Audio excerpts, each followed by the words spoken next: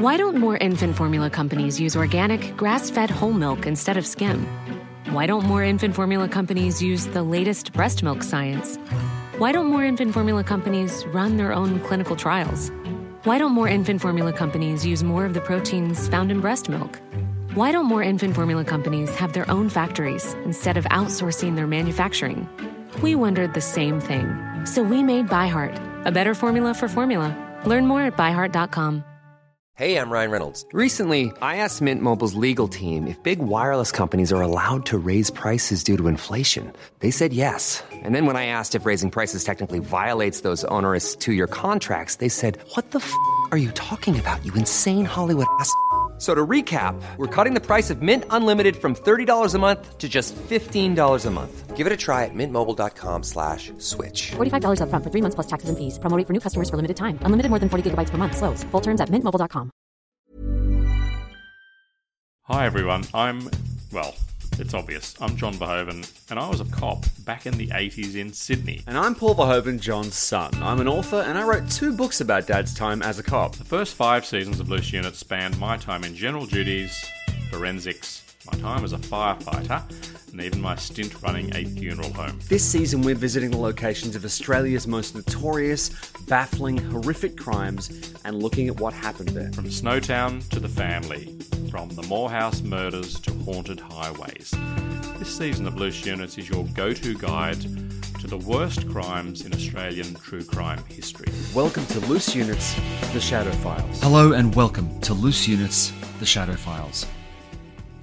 On November the 7th, 1872, a ship called the Mary Celeste left Staten Island, New York, and what happened next is thoroughly confusing. Now, over the past few weeks on Loose Units, The Shadow Files, Dad and I have been talking about the Kellett disappearance, and while the similarities between that and the Mary Celeste are extremely superficial, I'll grant you, at some point during the case, Dad, you mentioned the fact that the campsite, the Kellett campsite, was left pretty much just unoccupied, and it was like they just left. And you compared it, I believe, to the Mary Celeste. I did. And full disclosure, I didn't know much about the Mary Celeste at the time. I went away and did some research, and yeah, first of all, it's a very apt comparison because the Mary Celeste was I wouldn't say it was a huge ship, but the disappearance of the crew has become the stuff of legend. Frankly, it's become folklore. An episode of The X-Files was based on it. Who was the author? Arthur Conan Doyle did a story about, like, a fictionalized version of the Mary Celeste, and it became, kind of a legend, really.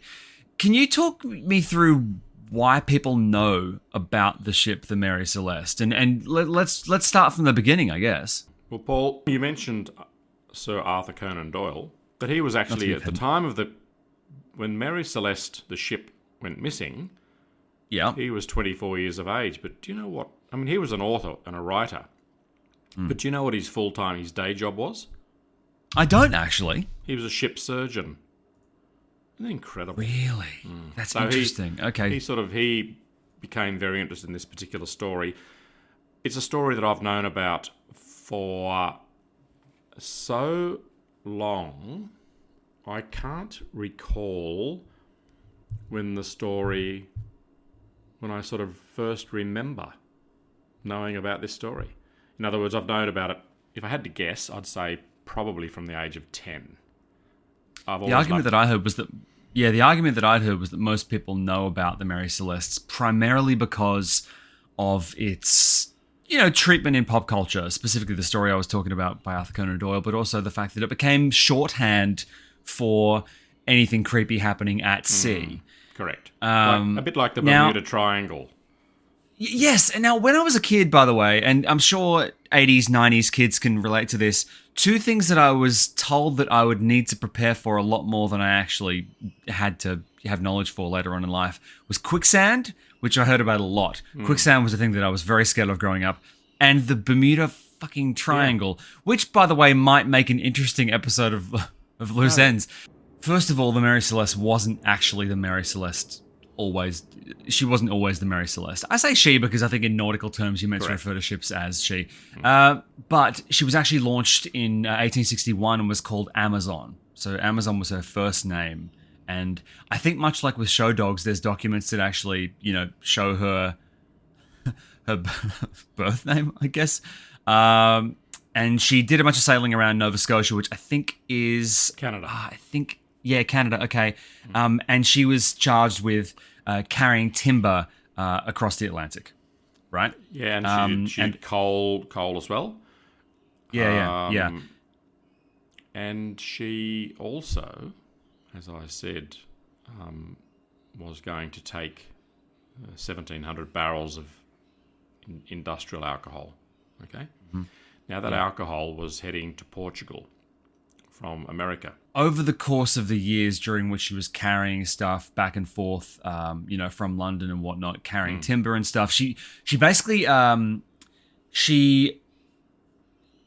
she went through a few kind of accidents. She had some misadventures. She changed hands quite a few times. Her captain changed hands a fair bit. She spent a lot of time in the West Indies, the Mediterranean, just a bunch of normal trade. So the year she was first launched, and I'm trying to get chronology. So she was the Amazon from 1861 to 1868. It wasn't until 1869. I think it's important to know that she'd been out in service for 9 years by the time she became the Mary Celeste, because I think it's important to know that basically she was a used car at that point. She'd seen some stuff, right? And she was actually she was pretty much wrecked, and the wreck was sold to a guy called Richard W. Haynes, who was he was based in New York. He paid a fair bit of money, spent a lot of money actually restoring the ship, made himself the captain, and then registered her under the name Mary Celeste. So she was rechristened as the Mary Celeste, whacked on a new coat of paint.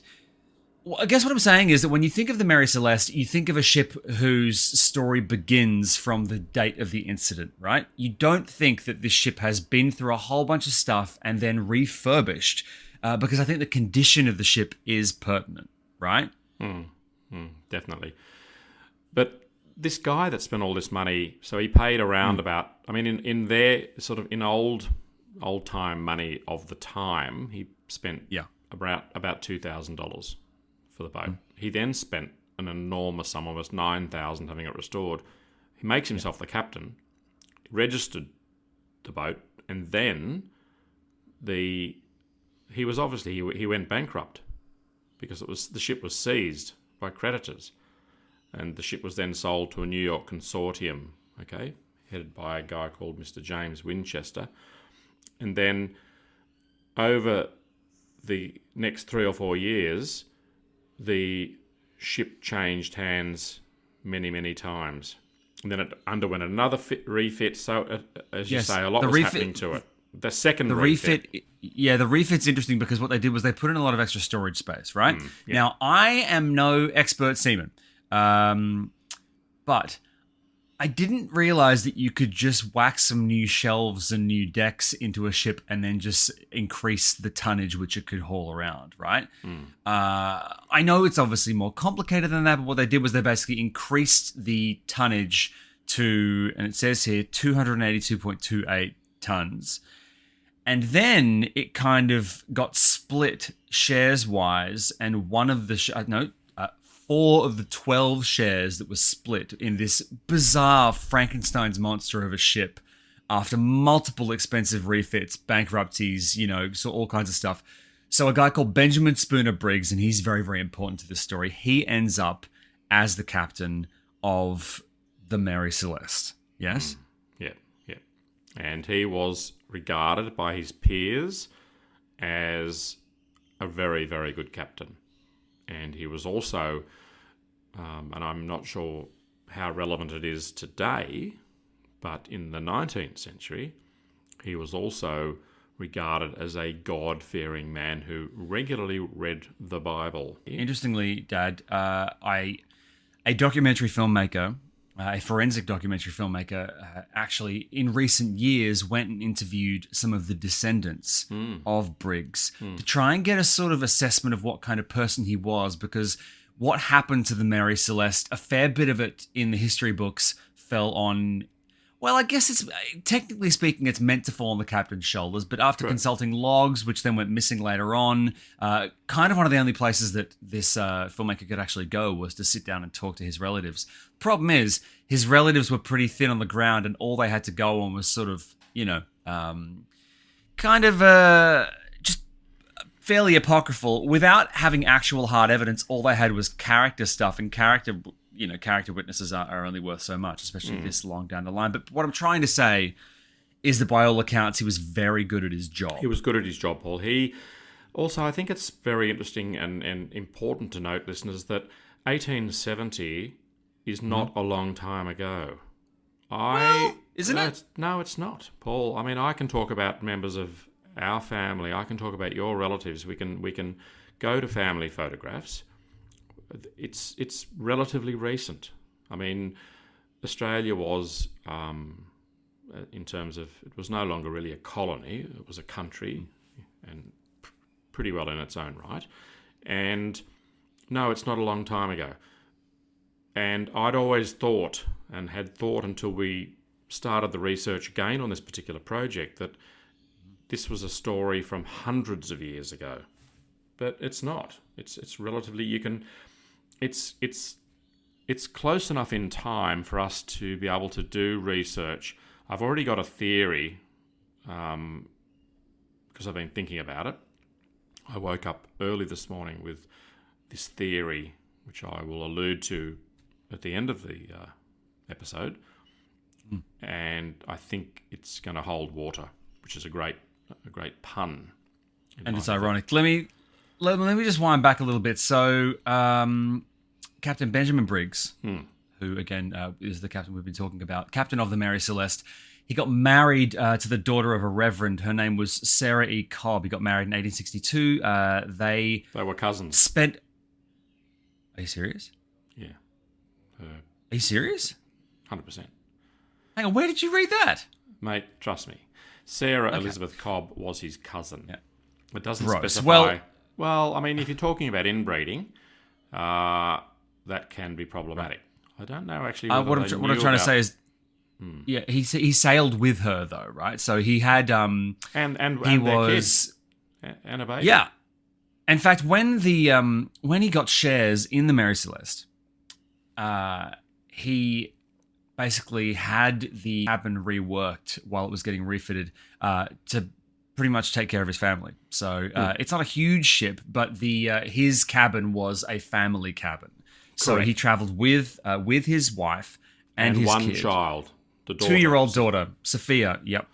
But Paul, Sophia. What we're saying now in relation to a captain travelling with his family was not uncommon in those days. I know. Yeah. But he left their son. They Arthur. left their son Arthur. Yep. They didn't take him with him because he was at school, and the family wanted him to continue on with his education. The grandmother took care. Yeah. So basically, when we talk about descendants, we are talking about Arthur, and we are talking about his mother back at home. So that's kind of what we're talking about in terms of. Not the most reliable character witnesses. One old, one very, very young. Anyway, so he basically travelled at sea with his wife and his 2-year-old daughter, and that will become important over the coming parts of this story. And then there was the second mate, Andrew Gilling, who was, according to records, he was around about 25 years of age. He was of Danish extraction.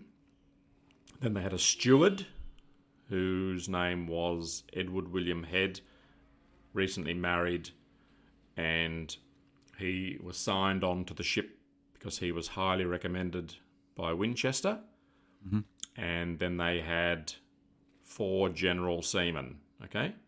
And they were all German. There were 2 brothers and 2 other guys.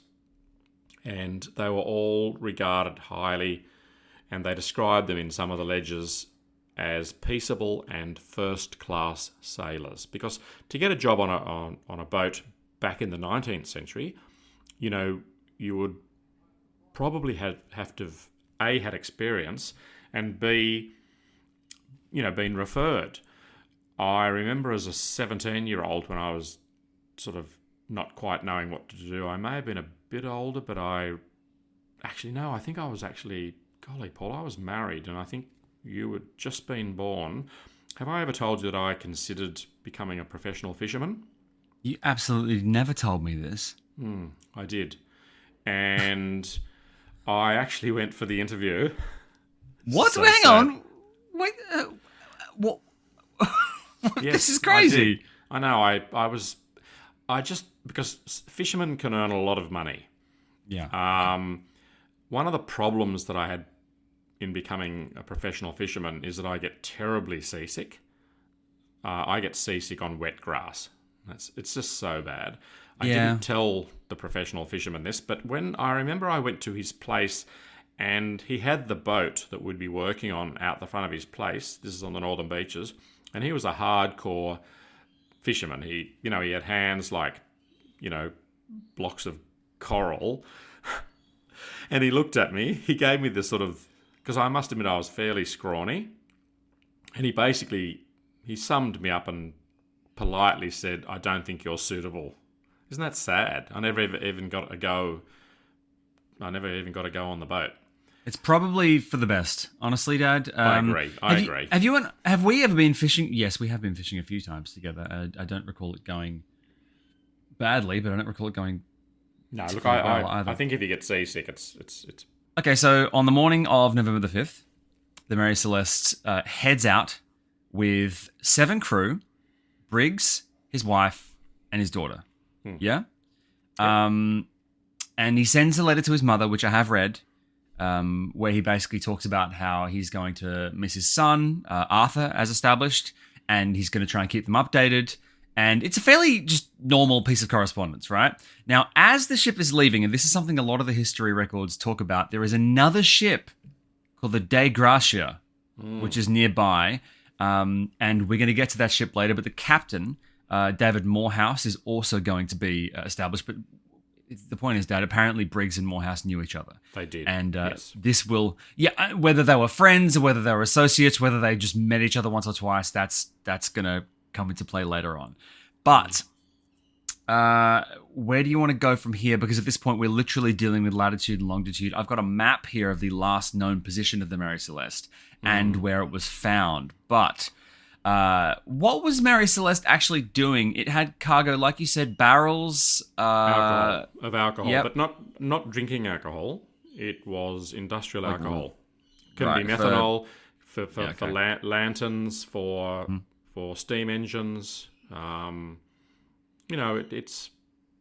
It's got many. It's got industrial uses. Can be used in the funeral industry for embalming. A multitude of uses, and it was heading over to Portugal, and it's a fair trip. Now it's surreal in the fact that the captain of the other captain, the De Gracia, the other ship, that they'd seen each other in New York. Yeah. That's incredibly weird. Go on. They didn't leave for another 7 days after the Mary Celeste. Right, so 7th of November, Mary Celeste leaves. 7 days later, the De Gracia leaves, and then on the 4th of December, the De Gracia is heading along, doing their thing, and they spot the Mary Celeste Correct. drifting in the middle of nowhere. Now, if you go on the assumption that the two captains knew each other and that they knew which ships were being captained by whom, you'd see the Mary Celeste and go, "Oh, that's weird." So the De Gracia, which is a British ship, approaches, right? And they board the Mary Celeste. Now, Dad, talk me through, and this is where the comparisons to the Kellets get interesting. Talk me through what they found. Okay, well, firstly, we need to say that the Mary Celeste was 400 miles off course. Okay. 400 miles. So a group board the Mary Celeste. They make multiple observations. There's been a lot of legend and conjecture. If I was to stop 100 people that knew a little bit about the Mary Celeste, every single person would say a couple of things that are factually incorrect. The first thing they would say, and it's something that I believed in my heart and have always believed for the last 50 years, is that there was food on the tables. Have you heard that before? I think you told me that at some point. Yeah, I mean, it's just, that's a part of the legend. And that there was this massive, almighty, deep, like a sort of a furrow, literally carved into the side of the ship. Wait, Which means, what? Yes, that means something drew up alongside. I never yeah, ever heard that. Okay. right. They're two things that's standard fodder for this particular story. Candles still lit, food still on the table. Everything. It was just and that's factually incorrect. There was no massive mark alongside the ship, which would indicate some other ship logically drawing up alongside, i.e. pirates. Okay, and pirates were notorious. There were pirates from northern Africa operating in these areas, and you know they'd come aboard, and you know, well, you can imagine what pirates would do. Yeah. There'd be no survivors. Maybe they may, not sure how pirates would feel about a young child. Possibly they would feel some sense of duty and perhaps take that person away. Certainly the men would be killed and thrown overboard. Hey, it's Danny Pellegrino from Everything Iconic. Ready to upgrade your style game without blowing your budget? Check out Quince. They've got all the good stuff, shirts and polos, activewear, and fine leather goods, all at 50 to 80% less than other high-end brands. And the best part? They're all about safe, ethical, and responsible manufacturing. Get that luxury vibe without the luxury price tag. Hit up quince.com/upgrade for free shipping and 365-day returns on your next order. That's quince.com/upgrade. Quality sleep is essential. That's why the Sleep Number Smart Bed is designed for your ever-evolving sleep needs. Need a bed that's firmer or softer on either side? Helps you sleep at a comfortable temperature? Sleep Number Smart Beds let you individualize your comfort so you sleep better together. J.D. Power ranks Sleep Number number 1 in customer satisfaction with mattresses purchased in-store. And now, save 50% on the Sleep Number Limited Edition Smart Bed for a limited time. For J.D. Power 2023 award information, visit jdpower.com/awards. Only at a Sleep Number store or sleepnumber.com.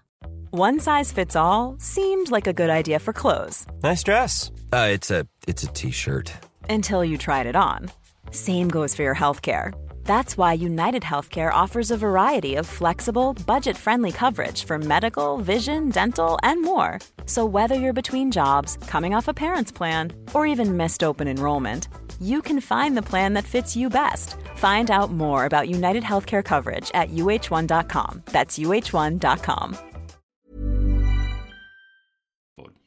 But there's, you know, aside from that little bit of folklore, which is, it's all very well and it's exciting and it sounds glamorous, but there are facts that are immutable. One fact is that there was 6 months' supply of food. The place was orderly. One of the hatches, so there are 2 major hatches, one of them was dislodged and lying on the deck next to where it would have been stowed. The one and only lifeboat, bearing in mind it's a relatively small crew, was not on board. It was gone.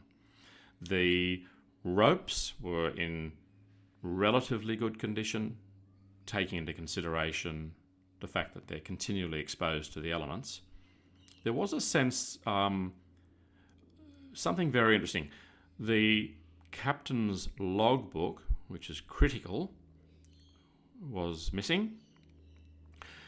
Underneath the captain's bed, bearing in mind that there was no sign anywhere on board that there had been a struggle. Mm-hmm. And that kind of helps you discount the fact that there were pirates. Just quickly, the logbook, the captain's logbook was missing, right? Yep. But the logbook, there was a logbook that was still there, and the last entry was the 8 a.m. November 25th. Correct. Paul, which also gave the position of the Mary Celeste at that time. Okay. Now, that particular bit of information, Paul, that's what it is. It's sort of a pre-log. You would take contemporaneous notes, contemporaneous meaning at the time. Okay, like a police officer at the scene of an accident takes notes in his official police book. They are regarded in court as contemporaneous notes, taken at the time of the incident, not taken later back at the station. Okay. So they've taken these notes. These notes, they're kind of cursory, ad hoc, general, sort of thoughts, a couple of, their location, as per their marine chronometer. And then later on, they are then put into a formal captain's log, which is an incredibly important document, legal document. But what this very important document stated was their location. And based on this bit of information, I would like you to, towards the end of the podcast, bring me back to this point, because this is the point, in my opinion, as to what happened to the crew. How's that for a bit of a cliffhanger? Interesting. Okay. Oh, hang on. You want to do a two-parter? No, I don't want to do a two-parter. At the end of this episode, I'd like you to say, Dad, what's your theory? Because there are lots of theories, and I think I've got a theory that it's just absolutely top shelf. Okay. But it's exciting also, because it makes me feel that no one's investigated the elephant in the room. How's that for a double cliffhanger? Yeah, It's exciting. So they found the captain's sword still inside its scabbard, underneath his bed, and at the time there was conjecture as to whether or not there was blood on the blade. There was also a strong feeling set out by various media outlets that there was also blood on some of the railings on the top deck, and also there were supposedly what looked like machete or axe blade sort of incisions. Those two theories were discounted well and truly, but of course, once these things get a hold, particularly in Victorian times, when people are reading the press, the papers, it makes for a really good reading. Now, there was this device found on the deck, and it was a device they used to calculate the depth of water. So it's sort of a weight with a string, and they would lower it down into the hold. They calculated that there was around about 3 feet of water in the bottom of the ship. But that is not enough water to warrant, under normal circumstances, you to abandon ship. It was problematic because of the 1,700 barrels of alcohol to actually get a true reading of how deep and how they were actually taking. Wait, because of the amount of weight that would add to the ship? And also but also to get this actual device to get all the way down through all the barrels, it'd be and to sort of try and get to the very bottom of the ship, because it's packed with barrels. Because barrels, one of the things that barrels or any goods, because a ship needs ballast, Paul. You understand the concept of ballast? Yeah. And once you've delivered your payload, so you're going from A to B, you get to B, you offload the 1,700 barrels, which would have a massive weight in terms of tons. You then can't go back to America with nothing on board. The ship's far too buoyant. Gotcha. So you take back from Portugal, perhaps timber. I mean, in Australia, a lot of our Baltic pine, early houses in Sydney and Melbourne, for example, have Baltic pine flooring. That came back to Australia on sailing ships from Scandinavian countries as ballast. And then the ships would go back to England and Europe, and we would fill the bottoms of ships. It didn't matter what you filled them with. It could be wool, could be wheat, alcohol, coal. There are so many things that, and that's the principle of ballast. And one of the things that's interesting is that of the 1,700 barrels, 9 of them were empty. And the opinion of the day, Paul, was that either A, the crew, one of the theories was that the crew had been drinking this alcohol, which you could do, and there was a mutiny. That theory short-lived because a mutiny would generally entail some struggle. Something's happened. They also felt that the fumes from the barrels may have sent the crew mad. That does not ring true. No, I heard that potentially some of the alcohol could have spoiled, and so they had to actually ditch the spoiled alcohol. Interesting, because they've discovered since that of all the barrels on board, 160 of them were made of a particular type of timber, and the other... Oh, it was like white oak as opposed to red oak, I think was the distinction, or Yes. something like that, yeah? That's right. And the white oak was very porous, and it simply leached out, and that's that simple. Okay. So what else can we talk about in terms of the ship? One of the motors, so there were 2 pumps on board. They're bilge pumps. They're designed for taking out water, because ships do leak, because, let's face it, they're timber. And one of the pumps was completely dismantled, which a common sense would say that they were trying to conduct repairs en route to fix that particular pump. So there's that rod device thing that was on the deck that was used for figuring out how much water was in the hold, and then there was a disassembled pump. So those are fairly... Those do speak to definitely something. Okay, so in all of the stories that we'd heard, right, in the versions where there's food on the tables and the candles are lit, I think that comes from the fact that there was a lot of food still in the stores. So the ship stores and provisions were still basically full. Like there was no food prepped, but there was a lot of food on the ship. 6 months worth. That is a lot of food. There's no signs, there's no drag marks, there's no signs of a struggle or a fight. There's plenty of food, and there is a lifeboat missing. Correct. So now that does kind of take it doesn't take the mystery out of it, but it does make it a little more okay. Please continue.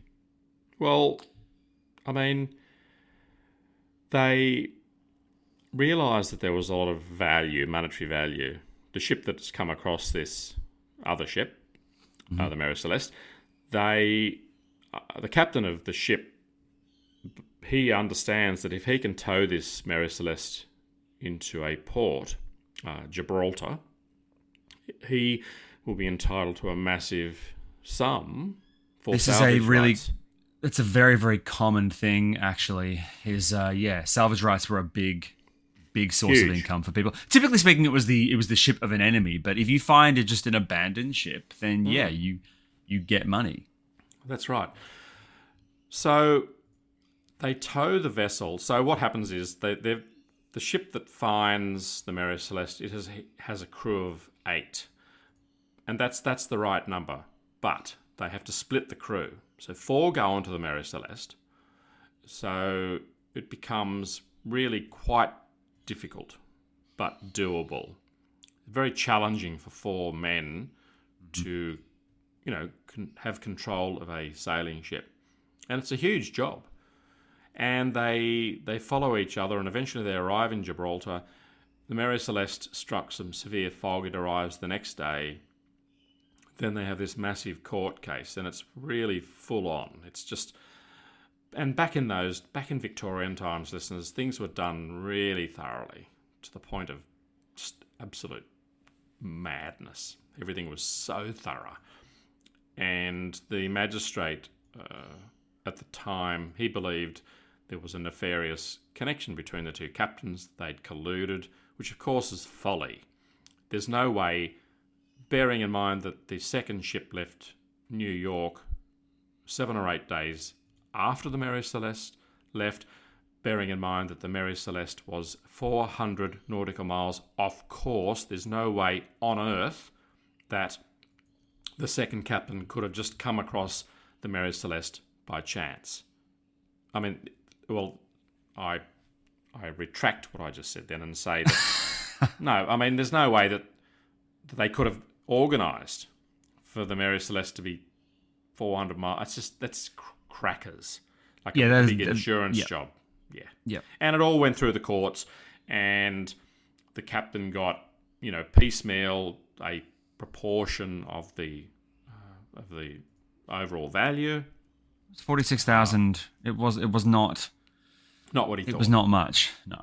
For that big effort. But I think, Paul, we can rule out foul play, natural phenomena, giant squids, extraterrestrials. There are so many theories, pirates. I don't agree with any of them.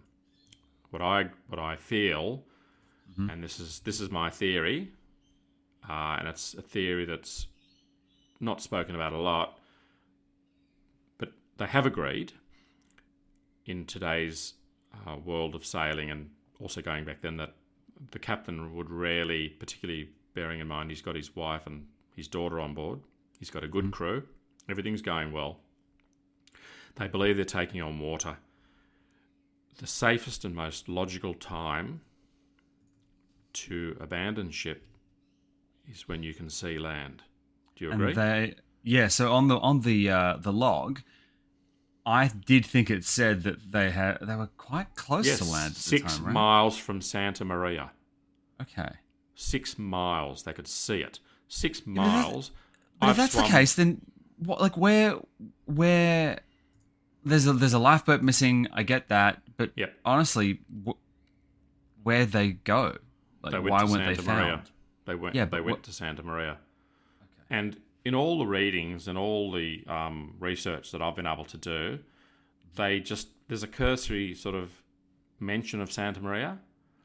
I've gone on and really looked at Santa Maria as an island, and it's a wonderful place, and it's got a population, and it's got history, and it's got plenty of places that they could have landed. And I'd like to know how much research investigators of the day did in relation to what research they did into looking at that island, interviewing people on the island, looking for wreckage of the small vessel, looking for bodies that could potentially, if the little boat had flipped. But that's my theory, is that they made it to that island. Okay. And that's, to me, that's the most logical thing, and that's what should be, even to this day. But you don't hear about people taking that path, do you, in terms of, research? No, I understand.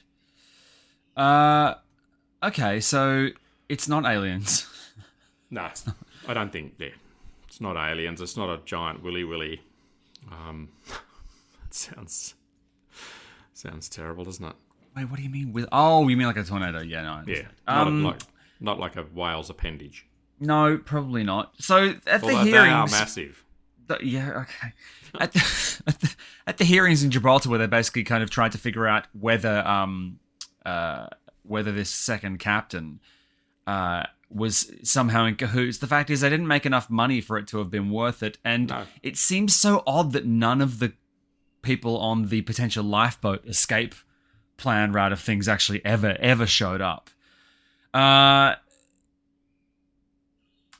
When you say willy, do you mean like a water spout?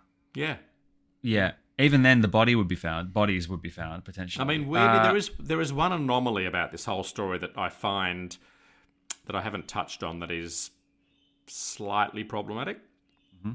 That is that the walls and the general sort of the floor coverings ceilings, etc., within the interior of the boat were moist.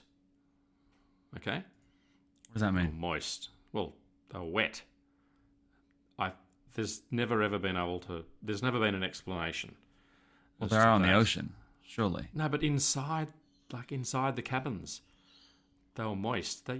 That's not common, I don't think. I mean, okay. That's just an aside, but it is mentioned, and that struck me as being interesting. Yeah, but I mean, it was a damn ship from then on. It Oh yeah, so yeah, right. So much in keeping with that's kind of why at the start where I brought up the story of how it had a bit of a story before it became the Mary Celeste. After it came back, after the disappearance, it was it had another life, right? It stayed the Mary Celeste, I believe, but it kept being used for different shipping routes. It eventually sank, I believe, correct? Ah, yes. Well, actually, it sunk on purpose. Did you know that? No. It was involved in an insurance job. In its very, very last days, there was a very famous reef, and everyone knew about it. And the captain of this particular ship had over-insured the value dramatically. He then purposely ran it aground. And there's a very, very interesting offence that I can't recall, but it's a most unusual offence. And it basically means, and this is used in the 19th century, that if you ran a ship aground or basically let it go on purpose, you could be hung. It carried the death penalty. It was regarded as the most heinous crime. And this particular captain ran that ship aground, had the whole bottom of it torn out, then falsely made a claim that it had a lot more, worth cargo than it actually did. Paul, and this is going to interest the listeners, that is that when the Mary Celeste was brought ashore, firstly, after it had been found at sea, and they carried out a very, very thorough investigation of the ship, they actually, and this is kind of slightly mind-blowing, and I didn't fully appreciate the history of scuba diving, but they actually employed a diver to go beneath the water level to check the soundness of the hull. And his report was that there was nothing untoward. But that's quite interesting, isn't it? So they really were very, very thorough back then in terms of their investigation. Yeah. And they obviously had look, it's a mystery, but I've heard somewhere that ships that went down, became abandoned, that were generally the crews were picked up by other ships. These things were commonplace, and one report that I read likened it today to the amount of car accidents we have. Right. Isn't that amazing? The oceans are very, very big, and obviously the means of finding people that were missing were...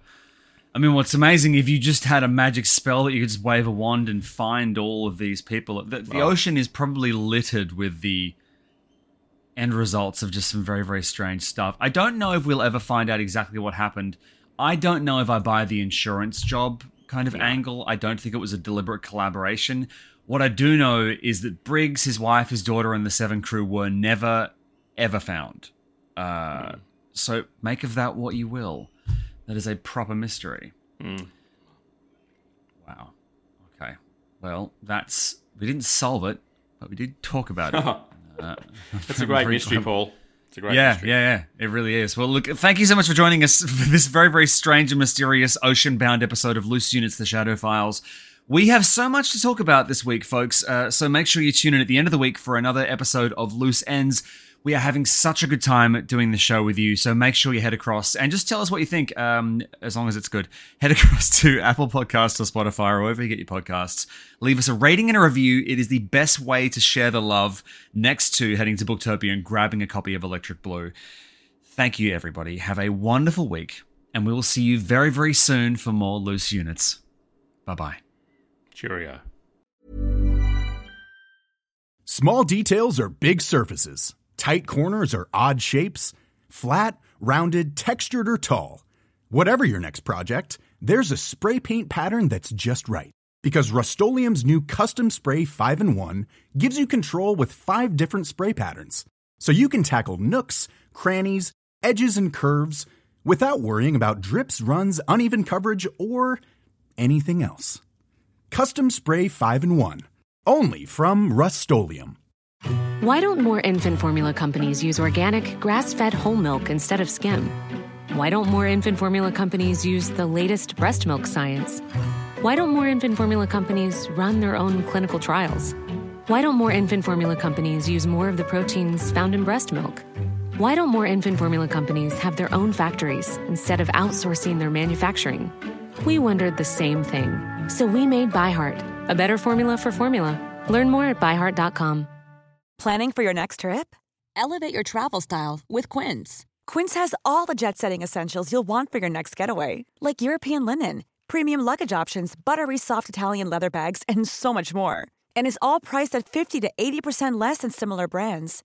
Plus, Quince only works with factories that use safe and ethical manufacturing practices. Pack your bags with high-quality essentials you'll be wearing for vacations to come with Quince. Go to quince.com/pack for free shipping and 365-day returns.